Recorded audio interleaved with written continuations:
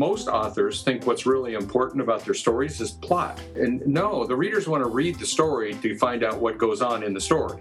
What is sales copy is telling the readers why they want to buy that story, not necessarily what goes on in the story.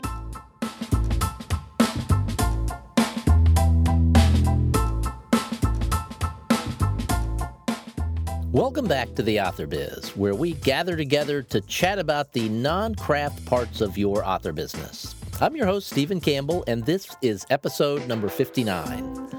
Those of you who have listened for a while know that I've spent a lot of time in the technology business.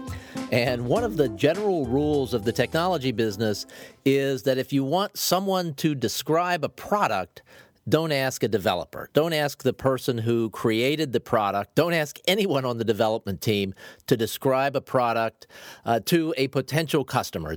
To a certain extent, the same is true for books. One of the things that really flummoxes authors of all types, indie authors, traditionally published authors, is writing sales copy. Sales copy is the information that someone sees when they look up your book on Amazon's or iTunes or Kobo before they make the decision about whether or not to buy the book. Today's guest, Dean Wesley Smith, says there are some specific techniques for writing good sales copy, and he detailed those 2 months ago, actually, in August, in a series of blog posts that will soon, like within a week or so, be released as a book called How to Write Fiction Sales Copy. I have wanted to interview Dean since I've started this show. Dean has been an inspiration to me. Dean and his wife, Christine Catherine Rush, who was a guest of the show on episode 28, have been an inspiration to me and authors of all types for years. So I've wanted to find a reason to speak to Dean for a while, and an author friend of the show, Diana Deverell, contacted me and said, hey, Dean's written this series on writing sales copy. That would make an interesting topic for the show. And she was absolutely right. And that's what we're doing today. We're going to talk to Dean about writing sales copy. We're going to talk about other things as well. Dean has been in the writing and publishing business for 40 years and just has a wealth of knowledge to share with us. So we're going to talk about his secret to success, to building a long-lasting career as an author, why he likes to teach, why he writes so much on his blog. Both he and his wife, Chris, write extensively on their blogs, and we all learn from that. And they also teach courses, both online, and they teach workshop courses at what used to be their home, and now they teach out of their office in Oregon on the coast. But for those of us who can't go to the coast, I've taken some of their online courses, and they are tremendous. So there's a lot of great information in this show. I hope you enjoy it. We'll have show notes for this episode and with links to everything we've discussed at the AuthorBiz website. While you're there, please sign up for the email list and join the folks who have already gone through my email course on what makes an effective author website. The feedback I've received on the course has been terrific. So whether you're in the process of building your website or just wondering if your site's doing everything that it should, that course might help you. It's free. Just sign up for the email list, and it's 5 essential elements, but you'll get 6 or 7 emails.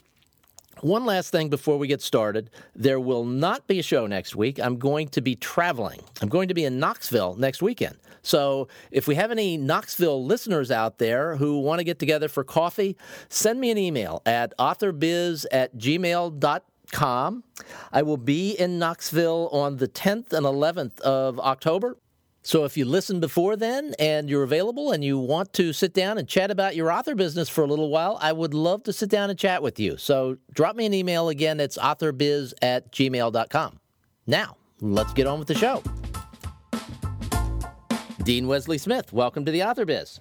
Thank you for having me. It is an absolute honor for me to have you on this show. I've been following your blog and your work for years, and it's a thrill for me to get a chance to talk to you.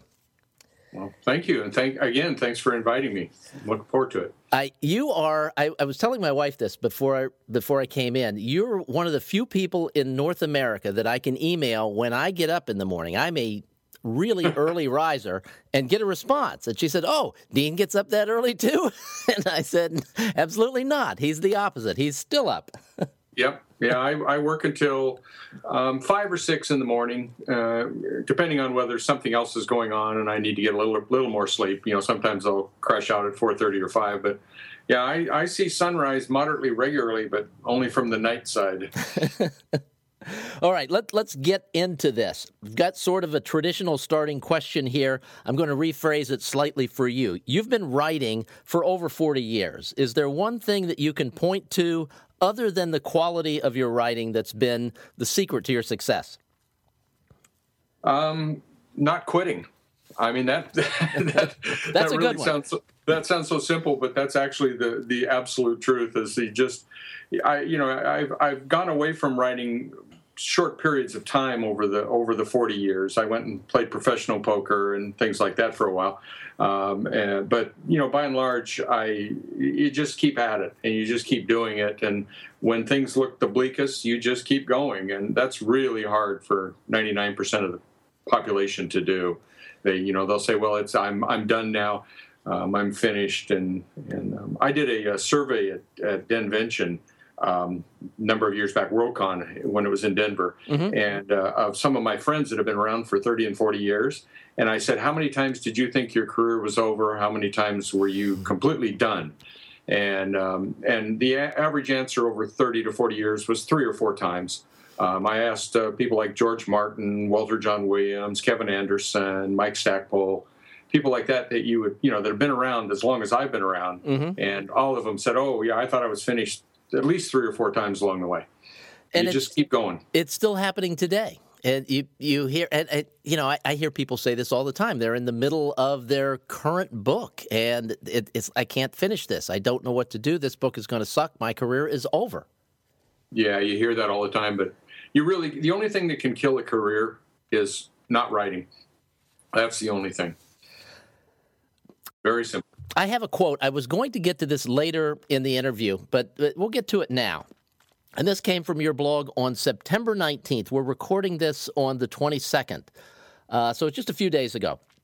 And in there, you say craft can be learned, storytelling can be learned, business can be learned, but what is impossible to teach is the drive to just keep going against all odds. I said that? Wow. You did. Yeah. The last thing I write every night is those blogs, and so sometimes they're coming right out of the subconscious. But yeah, that's completely accurate as far as I'm concerned. Everything can be taught except persistence. You just can't teach the ability, give people the ability to stand up when they're on the ground and thinking everything's over. Somehow that is just, it's either inherent in you, who you are, or it isn't. And with writing, since we play inside our head between our 2 ears, everything is in there, all the feelings, all the emotions, all the, oh, I'm done, oh, I'm excited, everything's between our ears. And there's not a lot of outward, feedback at times. You just have to write for the love of writing and just keep going. Can you share with us a specific time that you just thought, this is it, I'm done, I can't do this anymore? I basically, in old traditional world, I basically shot myself in both feet and then decided to shoot myself in the knees once by simply, I had sold the first novel to Warner Questar in 1987, and Brian Thompson was the editor at the time. And a really great guy. I liked him a lot. He liked my book. We actually worked well together. We were working on, and it was the first book in a series, and it was my very first published novel. It wasn't my first written novel, but it turned out to be my first published novel. And we basically were going to do fine. And then I got busy and ended up going towards Pulp House Publishing. And Chris and I started Pulp House in '87. And I never really got around to following up that book with Brian, even though, we had a couple proposals, we'd gone back and forth. And by the time anything really ever happened, I was so busy with Pulp House. And that was death in traditional publishing, because I only had one book, and it had, beginning writer numbers. And they followed numbers, the sales numbers in those days. And basically my career was over at that point. I mean, it was done. And when I got done with Pulp House and we were all finished with that and coming out of it in 92, 93, and I kind of went, I can't sell a book. And I literally, no one would look at it because my numbers were so bad from that one first book. And I had never followed it with a second and a third book to try to bring it forward. That was the old game you had to play in traditional publishing. And it was done at that point. And I ended up getting lucky and ended up going towards media. And that was the rescue of that one. I just kept writing and having fun and ended up doing things I love, like Star Trek and Men in Black and writing Spider-Man and X-Men and stuff like that. And just had a blast doing all of that. For people who maybe haven't followed your career or don't read your blog, and everyone, if you're listening out there, you should definitely be reading Dean's blog. It's just been an inspiration to me for several years now and to lots of other people. Oh, thank you. Because you write so prolifically in your blog about your life and your past and things like that, there are things that I know about you that I wouldn't know about normal people. For example, you mentioned, writing Spider-Man and Star Trek and things like those. You wrote those as a ghostwriter. No, well, some of them were under my name. Okay. Some of them were under Chris and my name, actually. My name first and then Chris's. Okay. When we started off, because my career was dead after that first thing, we started off and we attached Chris's name to it because her career was gangbusters. She'd won the Campbell Award. She had just moved to being the editor of FNSF. And so by having her name attached to mine, I could do a lot of the work on the book and she could be there. But she wrote the book too. And that's what got me started. That's actually helped revive my career. But yeah, I wrote, I think it was 30, my actual name is on 35 Star Trek books. And then I wrote a bunch of other ghost books. But yeah, I ghosted a lot of books for a lot of writers over the years too.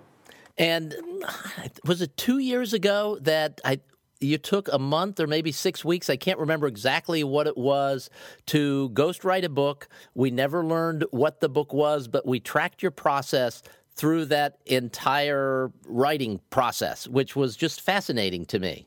Yeah, it was a thriller. I think it turned out to be about 80,000 words, and I did it in 10 days, I think. That's right. It was incredible. And you just kept getting behind. It's like, I'll get caught. I was busy. I was watching The Voice and I'll get caught up. And then the last few days, it was just, wow. Yeah. You wrote a lot of words, and then you were done. And I blogged about it the whole time, and that's out in a book now, too, I think, called How to Write a Novel in 10 Days or 15 days, whatever it was. I don't remember now, to be honest with you. But yeah, that was a ghost book. That was the last traditional published book that I wrote. It was a ghost book for a major New York Times bestseller, and the book became a bestseller.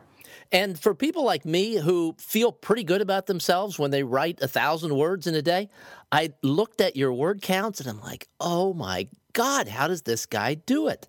And you have been writing in public essentially ever since then, posting word counts and things, and this is just the way you write.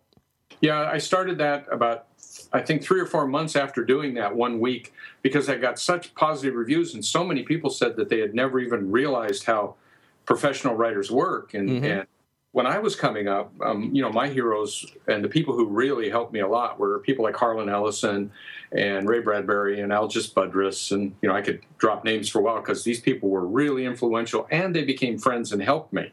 And Harlan would sit alone, would sit in a bookstore window with a manual typewriter. Someone would give him a phrase, and he would write a short story. And every page of that he'd pull off the manual typewriter, he would tape on the window of the bookstore so the people outside could read his story as he was writing it. And some of these won Hugos and Mystery Awards and everything else. And he never rewrote them. He just put them right there. He just did it in public. And when we were at Pulp House, we did our best to try to do what was called Ellison Under Glass, which was basically Harlan writing out in public like that. He would write at conventions in the middle of an auditorium. He would write in bookstore windows, out in public, just to show people that it wasn't, there was nothing magical about it. He just sat down and he wrote. And he wrote one draft clean, and, by and large clean. He would probably have 1 or 2 corrections on a page. But that was all he did, and those went right into print. And so, as I finally got a clue back in '82, about 7 years after I fell into all the myths for 7 years. And I started looking around and going, wow, Harlan's doing this. Ray Bradbury's writing a story a day. Bob Silverberg's doing all of this sort of stuff. And I'm like, why can't I do it? That was my thinking. And once I got going, it just never thought of looking back. I don't look back at any of my work, which is why I sometimes have troubles remembering what I did on something. Well, that 10-day episode, I remember it so clearly, just reading, and it was like blinders coming off. It's like, like you said, so many people commented, this is the way a professional writer writes. I mean, you wrote in spurts. You might write for an hour and then go do something for 15 minutes and then go do it again, and then you might go take a nap and write some more. And at the end of the day, you had this large word count, and it was every day like that. Yep. It was the single most inspiring blog entries that I'd ever read, and still to this point that I have ever read. That 10-day period. For some reason or other, I thought it was a month, but apparently you wrapped it up in 10 days. Yeah, it was 10. I think 10 days or something like that. It was fairly short because what had happened was what you learn this in traditional publishing, especially as a ghostwriter, you never start a book until you've seen the first half of the advance. Mm-hmm. And they paid me, quite a bit of money, and so I got the first. I didn't get the first half of the advance. It was in the fall, the year before. I never would have decided to do that spring, but it was in the fall that I signed the contract, and I wasn't going to start it until they gave me the money. And they kept saying, "Oh, Dean, we need that book." And I'm like, "Yeah, and I'll start it as soon as you send me the money." And so they were the one that pushed me into a 10-day deadline, basically, by just not giving me the money until, and I went, "Oh, okay, well, let's get this out of my hair," and that's what I did. I wrote it quick. And as you mentioned, it was extremely popular. There were, reading the comments every night was also instructional, but after that, you sort of continued on the process, and you tried these different little things. In July, you did something that was almost as extraordinary, maybe more extraordinary, and that was the idea of writing a single short story every day while you were doing all the other things that you do. Yeah, I have I do these out in public now to show people that you can work a 40-hour work week and still do quite a bit of writing, because I am the CFO of WMG Publishing, and I do quite a bit of other stuff. And we have a collector's store here that used to be my store that WMG bought back, and so I'm always playing in that. I'm basically not writing for 40 to 60 hours a week, and so that's why I detail out my day, to show that, all it takes is an hour here and a couple hours there, and, putting your butt in the chair and writing. And so in July, that was great fun. I'd always kind of wanted to try that. And it turned out to be so much fun that I did 32 stories in 31 days, and they're now out in a book, mm-hmm. along with the blogs about writing each story. And they're out called Stories from July. And they just came out in electronic, and they'll be out in a couple weeks in paper. So you get all 32 short stories that I wrote that month, plus all of the blogs about how I came up with the title and how I started writing it and how long it took me to write it and all that. A funny story. I went on to Amazon today to look to see if a book that we're going to be talking about shortly had been released yet. And so I typed in Dean Wesley Smith, and you know how it auto fills in things? Oh, yeah. It said Dean Wesley Smith, Stories from July was the thing that popped up. So people must be searching for it. Oh, good. That's good to hear. But it wasn't just that you wrote the stories. You wrote the stories, and then in August, you started writing the sales copy for the stories, and you did that in public as well, and didn't just write it, you explained how you wrote it, and you showed the readers of your blog a variety of different ways in which an author can and should write sales copy. So let's spend a little bit of time talking about that. First, did you have that idea? Was that part of the plan originally? I'm going to do that, or just pop into your head early in August? No, there was no plan. The initial plan was to put all the stories into a book. Mm-hmm. And when I got done with July, then Alison Longuera, the publisher at WMG, she emailed me and she said, "Dean, we're going to need blurbs for all these stories." And because we're also going to publish them all individually, standalone out there, for $2.99 per short story. And I went, I need 32 blurbs, and suddenly it just felt totally overwhelming, and I couldn't remember. To be honest with you, I couldn't remember half the stories. It's just how my mind works. I'm always thinking forward. I don't ever really look backwards at anything. And so suddenly here's this gigantic task, and I'm not sure who said it. Somebody said it. They said, you should just do a few a day and talk about doing them and then get it done and write and put them in a book. And I'm like, that's a great idea. And that kept me motivated enough to write 32 blurbs over a period of, I think I did it in about a week and a half or so. It was 9 days. I looked them all up and read through them all today to be sure that I had read them all. And I'm sure you've memorized them all, so you can just... not one. But let's talk a little bit about writing sales copy, because it's so difficult for authors. Why is it so difficult? Because authors are not normally, we're not hype machines. We don't, no matter even the best indie author out there who's out there really promoting their book, most of them are not comfortable doing that. Most authors, not all, but most, are introverts. And we don't like talking much about ourselves, and we don't like, trying to be real hypey about our books. The best book since sliced bread, and that sort of stuff. We don't like saying that kind of sales voice. So to train authors and to get into sales voice takes a certain type of thing. And most authors think what's really important about their stories is plot. And no, the readers want to read the story to find out what goes on in the story. What is sales copy is telling the readers why they want to buy that story, not necessarily what goes on in the story. And so it's a fine line. And of course, I call it the writer problem, because writers have a desire to tell somebody their plot. And then this happened, and then this happened. And boy, that's dull. And they do it in passive language too. This is going to happen. And that's not even passive. That's even worse. But it's just hard for writers to do it and to get into the mindset. And you have to turn it on and then turn it off to go back to your fiction. So it's a click-on switch that you have to learn how to do. While you were writing this, you showed a number of different ways of doing it. The first day, you were mostly dealing with what you just referred to as the author problem. And then the next day, you'd show a slightly different way of going about it and use the actual examples of the blurbs you were writing for these short stories. Mm-hmm. Do you remember all the different techniques that you used? No, I remember there were 7 of them, I think. I remember that. It's just so natural for me that when I was going along, what I would do is I was doing them in order through the book. Just started on story 1 and did them in order. And so I would look at the next couple blurbs as I sat down each night and go, I would probably use this to do that blurb there.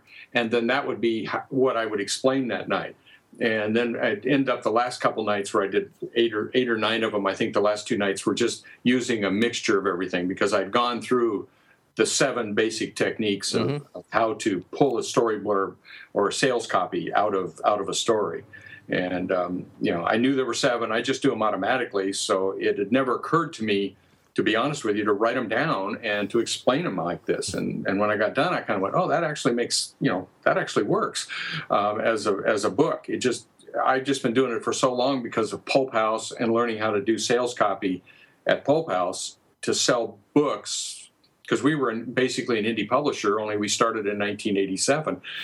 Back then it was called small press or specialty press, I think is what we were called. I'd learned it back then, and I've been doing it and helping my editors write it for a lot of books. I would often turn in sales copy with a book to help the editor, because if I knew an editor I was working with didn't know how to write sales copy, I would write it for them, and because that would make them look good to the sales department. Are you comfortable just sort of sharing an example of writing sales copy with us? Well, I could here, I suppose. I have in front of me basically the proofed version of the book that will be coming out on this. And the very first story I wrote, I had no plan on writing any of these stories is, if you follow the blogs or read, the July book, the stories from July, I basically just came up with a title. And so the first title I came up with was called The Case of the Dead Lady Blues. And then I have a series that I call Pilgrim Hugh. He's a bizarre kind of detective, private detective.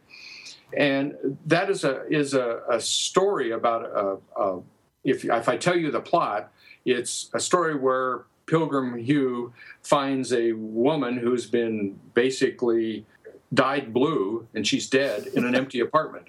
And They have no idea what caused it. And she's completely dead.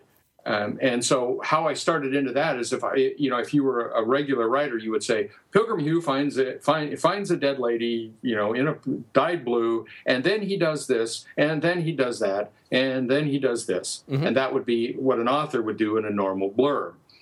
So to get out of that author problem I was talking about, what I did was I first off explained the main character, because I put on that title a Pilgrim Hugh incident, which is what I do with Pilgrim Hugh stories. I call them incidents. So I basically described how he loves solving strange cases, and very little stumps him for very long.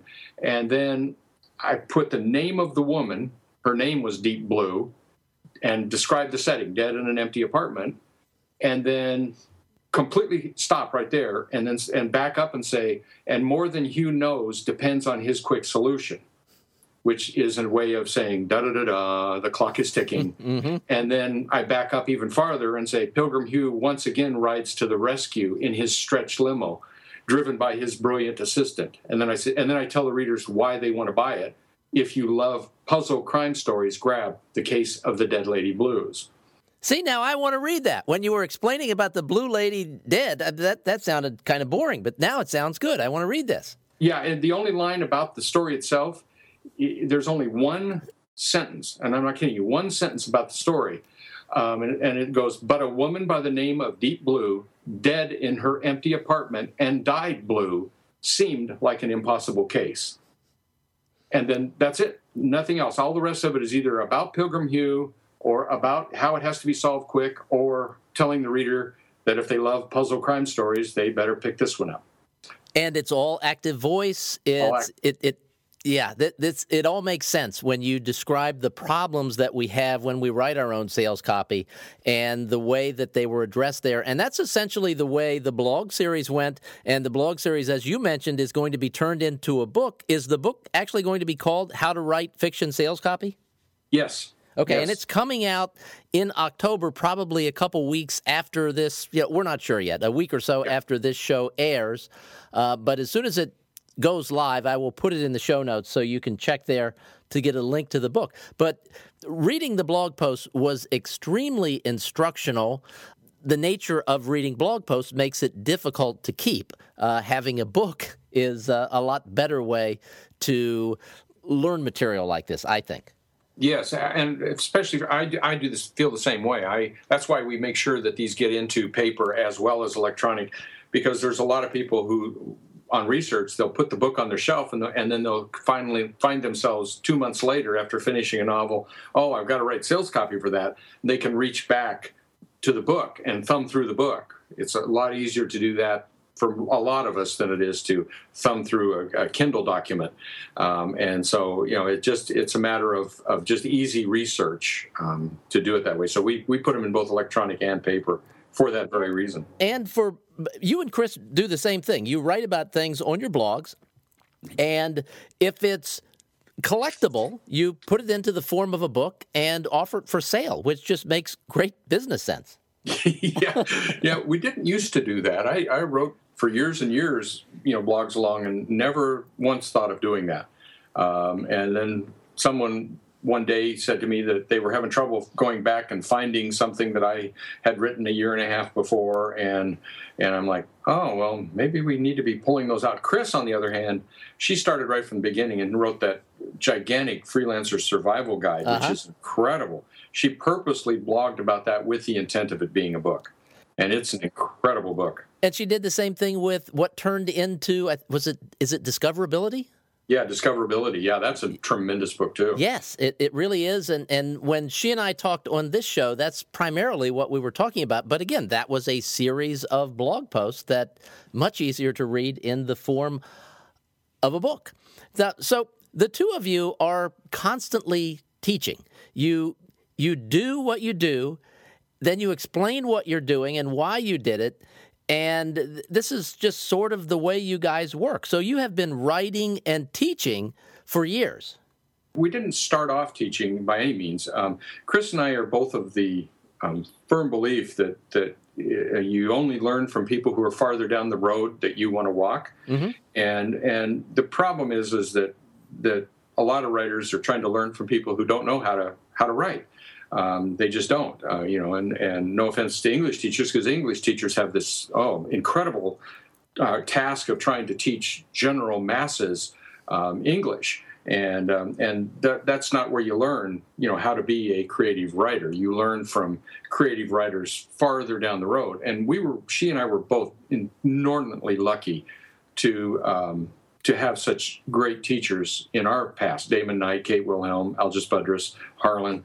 People like that would just help us and give us a hand up. And so what we're trying to do is the same thing to the next generation, because we can't pay them back, and we can only say, okay, this is what we know now, and that's what we do. But we didn't really start teaching until the mid '90s. We did a kind of a one-day thing with the two of us, and it was back and forth. And when we get going, kind of in a stand-up comedy routine almost. And people started calling it the Chris and Dean Show. Mm-hmm. And we would be invited around into writers' conventions and stuff around the country to do the Chris and Dean Show about publishing. And so in 1999, we decided, we got tired of traveling, and we said, let's just bring this home. And we tried one test class, went okay, and then 3 years later, 3 years later, we actually started up workshops here on the coast. And then 3 years ago, we started the online workshops. Now, the workshops on the coast, first, where do you live? I know where you live, but share with listeners where you live. Lincoln City, Oregon, which is right square in the center of the Oregon coast. Center of Oregon. I've seen the interior of your house. It's like a 1,200 square foot bungalow, right? No. It's like this massive compound that you guys have. Yeah, it's almost 5,000 square feet, and it's a maze, and it's filled with books. And, it was actually, at one point, we used it for the workshop house, and it was 12 bedrooms.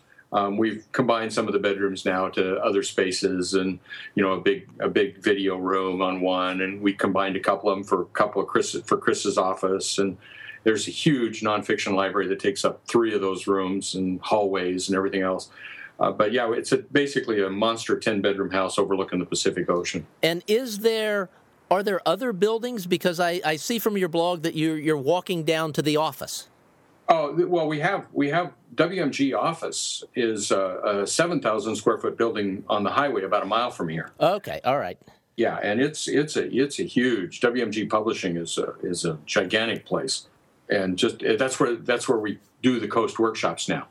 It has, and we're like on a Friday night, about once every 6 weeks or so, professional writers from all around the area get together and just talk about publishing and writing, and for 3 or 4 hours on Friday night, about once every 8 or 10 weeks. That's just great fun. We do things like that up there. And then, of course, it's the center for WMG Publishing. It's where everything goes and comes, and shipping department and everything else up there. And just this past weekend, I'm guessing you had some sort of a mystery thing still going on. It's still going on? Okay. Yeah, the mystery workshop's up there. Chris is teaching it. And because she's got incredible mystery credentials under both Christine Catherine Rush and her pen name, Chris Nelscott. Mm-hmm. And in fact, and then one of the WMG books that we just did in the Fiction River series that Chris edited, called Crime, is up for a Silva Faustian Award for the best anthology of the year. Oh, wow. And we just heard that today. And she's up for a big mystery award. So she's teaching a mystery workshop, and there are, I think 13, 14 professional writers up there right now that are here all week long. and she's just working them to death. Oh, what a fabulous experience! As I was reading your blog today, I was reading about that, thinking, "Oh, I've got to go to that sometime." And then I saw we probably won't do this again. Well, we don't know. We're always saying that because we want to give people a little bit of warning out ahead that the reason we do this is because, number one, we're trying to pay forward, but we've been doing that for a while now. We're still learning, and when we get bored, we don't do it anymore. Mm-hmm. I mean, it's a really easy measuring stick. If we're not learning from it and having fun with it, we don't do it. And so we never know. And that's why the online workshops, I'm continually starting new ones. And those are all WMG workshops. I don't get paid for doing them at all, which we just realized about 3 weeks ago, actually. And you're the CFO? Yeah, I'm the CFO. And it never occurred to us to pay, because Chris and I don't, I just drove down to Utah for a big writers conference. Mm-hmm. I was the keynote speaker at this writers conference, and I didn't ask for any money. I just said pay my expenses and my hotel room, and I don't want any fee. I don't want anything, because we don't like getting paid for teaching. We just don't do it. So the money that we do on the online workshops or the Coast workshops goes into WMG and into helping the publishing program up there, and helping buy other writers' stories for Fiction River and things like that.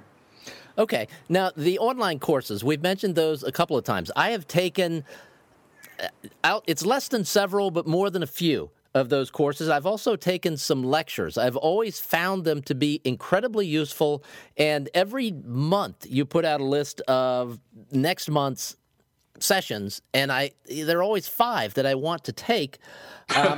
This is something. Online teaching is very, very, very popular right now. You guys started this a few years ago when it was pretty unusual. Now everybody that has a computer is teaching an online course of some type, but you guys started this a few years ago. So what was the thinking when you first came up with the course schedule? Well, it was so expensive to get out here to the Oregon coast, because we live literally at the end of nowhere. And, so for a writer to make the commitment and the week-long commitment and the travel and family and all the other stuff to get to the Oregon coast was a large chunk of change. And so we were always hearing that from people that they wanted to learn, but there was just no physical, financial way they could get here.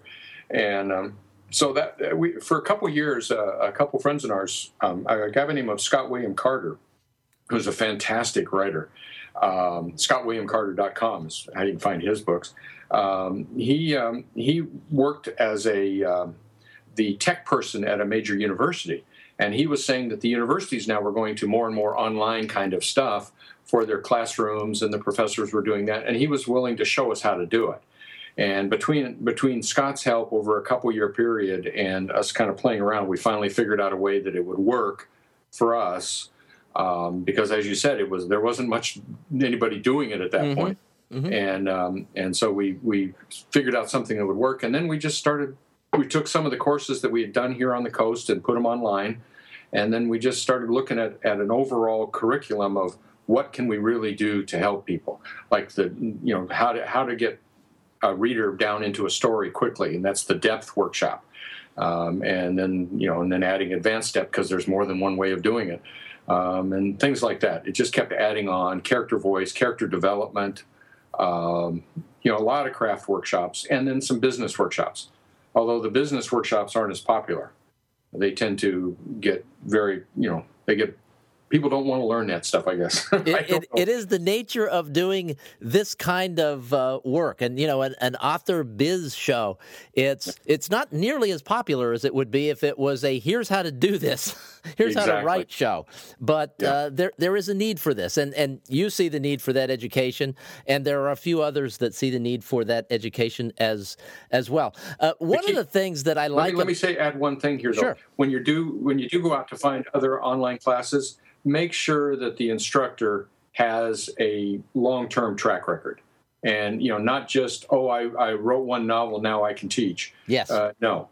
Make sure that Chris and I each have well past over 100 published novels. Actually, we both were past 100 published novels in traditional. Now counting all this indie stuff in the last 5 years, And so it's really important to find people who have been around a while. And then it's really important to go at it with a giant salt shaker, meaning take what works for you and ignore the rest of it. Hey, one of the courses I took from you was a course on cliffhangers, and that might not make sense to people. And when I first read about it, it didn't make sense to me. How do you build a course on this? Because a cliffhanger might happen 3 or 4 times over the course of a novel. But in taking the course, I learned that cliffhangers are happening constantly, and that's what keeps us turning the pages. And I did not know that until I took that course. Yeah, it's literally at the end of every chapter, at the end of every scene. Mm-hmm. You got to have a reason for the reader to jump that white space. And then you've got to start the next scene, chapter, the correct way. Correct way with good depth. Yep. And so you ground the reader down again. So share with listeners what a typical course is like. They're a month long, right? 6 weeks. 6 weeks. Okay. 6 weeks. What they basically are is that you do them at your own pace. You sign up for them ahead of time, and because I only take 12 maximum. Although, to be honest with you, most of the workshops only have 4 or 5 people in them, mm-hmm. Which is great for me, and that allows me to be a lot better with one-on-one coverage and really being able to help people back and forth in email. But you sign up ahead of time. The list is at wmgpublishingworkshops.com. And that's has the list of, I think, through the end of the year now it's up. What occurs is in each you get a password for the main page, and then at the start of each week you get a password for the next week, and there's 6 or 8 videos on each week plus an assignment, and you have 5 days to do the assignment at your own speed and get me the assignment, and then I will comment on it. And then at the start of the next week, you get the next week's videos. And they stay up the whole time, plus a number of weeks afterwards, so you can go back and review everything and all that. But it takes about 3 hours to 4 hours a week if you do the assignment. It takes about 3 hours to 4 hours a week on average on most of the workshops. So people can do it 30 minutes here, an hour here, and do it at their own pace. Yeah, I remember one time thinking that I might do 2 courses at once, and you sort of advised me against it through email. And once I actually got into the courses, I could see why that made a lot of sense to not do it that way. You guys also offer lectures. I've taken some of the lectures. The lectures are also excellent, and same kind of thing. It's video teaching, but without the interaction with you. That's right. And you can ask questions, of course, by email or in comment section. There's always a forum comment section with each either workshop or lecture. But you can go through them as often as you want. The lectures, a lot of people, because we don't change the password. Once you get the password, you can go back to the lecture as often as you want, and over a year or two. And a lot of people will get to a point and go, boy, I remember something, and they'll go back and listen to the lecture again. So once you've bought a lecture, it's there for you. We don't change them. They just stay in the same place with the same password, and you can go back as many times as you want. And that people are finding that's really helpful. I want to move away from the coursework for a little bit and get to the idea of selling books. As authors, we all know how to sell books. You write the book, and then you post it on Amazon, and everything goes swimmingly after that, right? No, I wish. All right. And I was speaking, obviously, somewhat tongue-in-cheek there. Some people do that, but there are lots of ways to sell your books. There are lots of places to sell your books. There are digital distribution channels. You can also do paper, audio. We all know these things. But you're doing something that I find extremely unique, and it's something that I'd like to explore a little bit on the show. What you're doing is offering a subscription to your writing. So can you tell us a little bit about why you're doing that, when you started, and how's it going? Well, actually, it's going really well, but it was one of those ideas. With indie publishing, it has this aspect of, especially from someone like myself, who were 35 years in traditional publishing, mm-hmm. Everything is freeing. It feels free. I can do this. Oh, I can do this, and you have far more ideas than you'll ever have time to get to, of course. But one of them was that I have a large digest collection. I have pretty much every digest in science fiction and fantasy and horror and mystery that were ever done from the mid-'30s when Digest started. I have them all. And I was wandering by, and I happened to pull out a Mickey Spillane magazine, and then there was Alfred Hitchcock and Isaac Asimov's, and and on. But these magazines have the name of the big name author on them, but they very seldom have any work. Ellery Queen hasn't had an Ellery Queen story for a long time in it, at least to my memory. This kind of naming a magazine, and I thought, boy, wouldn't it be fun to just have your own magazine with your own stuff in it? And I heard myself think that, and then I started laughing, and I went home to was talking with Chris, and I said, I've been thinking that I could just do my own magazine every month with only my stuff in it. And she started laughing. She said, yeah, that would be crazy, but it would be doable in this new world. And I said, yeah, I'm going to try that. So basically, when I started the idea of writing in public, I decided I was going to do this. And so in October, I think it was like October 20th or something of 2013, the first issue of Smith's Monthly came out. And it has a full novel. It has a part of a serialized novel, and then 4 or 5 short stories and an article in it, usually. Basically 70,000 words every month of my stuff. And that meant I had to write a novel a month, as well as other things. I just started it, and now we're going for 2 years here. The October issue will be out in October, and it will be 2 years. But I haven't missed a month. That has a subscription to it, to get to your question, and because it was a magazine, and it seemed logical at the time to say, oh, we'll sell subscriptions to, and the people who initially supported it, I think they were supporting it not thinking that I would ever be able to maintain that pace. And now people are actually buying the subscription to the magazine because they actually want to read it, and it has a novel, and and if you had to buy all the parts that are in there separately, it would be far more expensive than the $6.99 for the electronic edition of a full novel, 4 short stories, a serialized novel, and then the subscriptions give people even more of a break. And so it just seemed logical because magazine subscription, it went hand in hand. But what we're starting to do now, and what we've got some plans for that I can't speak about yet because come on, it's just us. Yeah, but we are going to be doing more subscription stuff. It is a way of the future, no doubt. And you're unique in that you're able to write 70,000 words, 70,000 new words a month and get it edited and get it published. A lot of authors would look at that and say, I could never do that. But maybe they could do 4 things a year.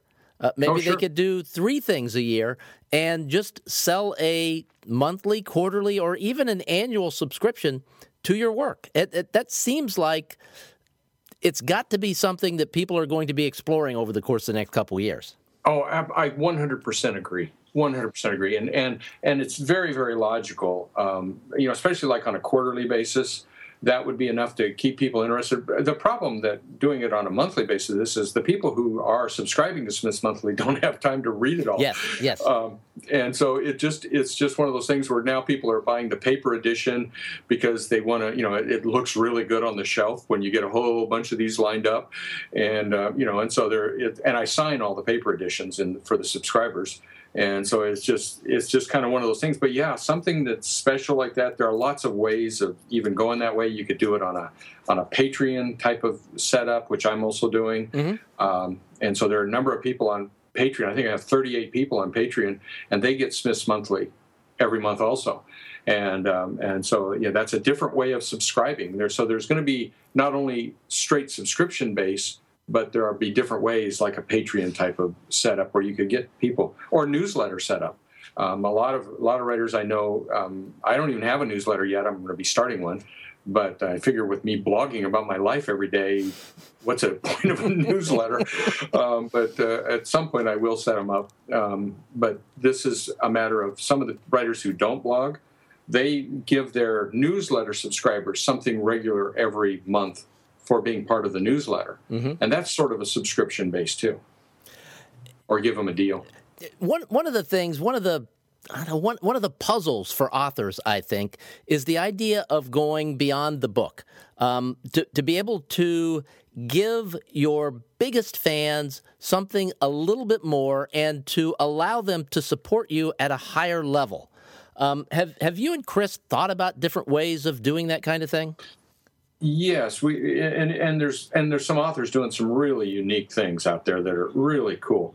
My friend Matt Buckman, who writes under M.L. Buckman, he's got a couple ideas because he writes military and military romance and military suspense, and he's got some just amazingly cool ideas to reward fans and readers outside the book, above the book. We're getting there at WMG. The problem with WMG started off is that Chris and I have a very large backlist, is the old term in. Actually, Chris is doing a column on that for this next week about the difference between backlist and just basically a book now. And I did a couple columns on that I called that had the title "Grandpa, What's a Front List?" because those terms are just going to go away because there's no difference between a book. A front list book is a book that a reader finds. It may be 3 years after publication, but readers are finding books no matter when they were published now. And so there's all kinds of fun things about going beyond the book and putting things in bundles, doing so many other things to give readers ways into your writing and to reward your good solid fans. And so you'll see more and more in that over the next 5 years too. You know, I have to admit that when I was going through your website today, one of the things we always talk about on this show is an email list and the value of an email list. And I thought, should I give Dean the business for not having an email list? And then I thought, no, he writes 1,000-word blog post every day. Yeah, I often will tell people to do a really good blog, a really good website, but not the way I do it. I really warn people away from talking about how they write too much because it just flies in the face of all the myths too much. And also, like if you clicked on my novels up at the top, it'll say under construction because it just hasn't got there yet. And I'm slowly rebuilding it so that people can find my work. For the longest time, you could never find my work by going to my website. It wasn't a portal to my work. And now it's slowly getting better. You're starting to see covers that I do, and Smith's Monthly are all the way down the side, and things like that. And it'll slowly become what it should be as an author's website. All right, before we go, Dean, we've talked about a couple of books, one that's about to be published and one that was published a couple of years ago that was the compilation of those blog posts over that 10 days when you were writing that 80,000-word thriller. What was the title of that book? It was called How to Write a Novel in 10 Days. Okay, well, that's work. That works. And I have another one that people really, really like a lot. It's called Writing into the Dark, which is how you write without an outline. Because everybody hears about, you got to have an outline. And so I did an entire book and a series of posts about how to write into the dark without an outline. And that's something that you actually talked about while you were writing the book, the idea of writing in the dark, and this is the way you do it, and this is why you do it. Yes, so that's a terrific book as well. And, of course, the book that will be coming out a week or so after this show goes live is How to Write Fiction Sales Copy. And that's right. Sort of the focus of this show. So I will link to all of those as soon as the links become available. I'll link to the first two, and then when the link becomes available for the third, I will link to that. And we've talked about your website multiple times today. People can probably guess what the URL is, but for people who are not good guessers, can you share it with us? Yes, it's DeanWesleySmith.com, but the Wesley is Wesley. So it's DeanWesleySmith.com, DeanWesleySmith.com. And I will link to that in the show notes as well. Dean, this has been an absolute treat for me. Thank you so much for coming on. Oh, it's been my pleasure. Thank you, Stephen.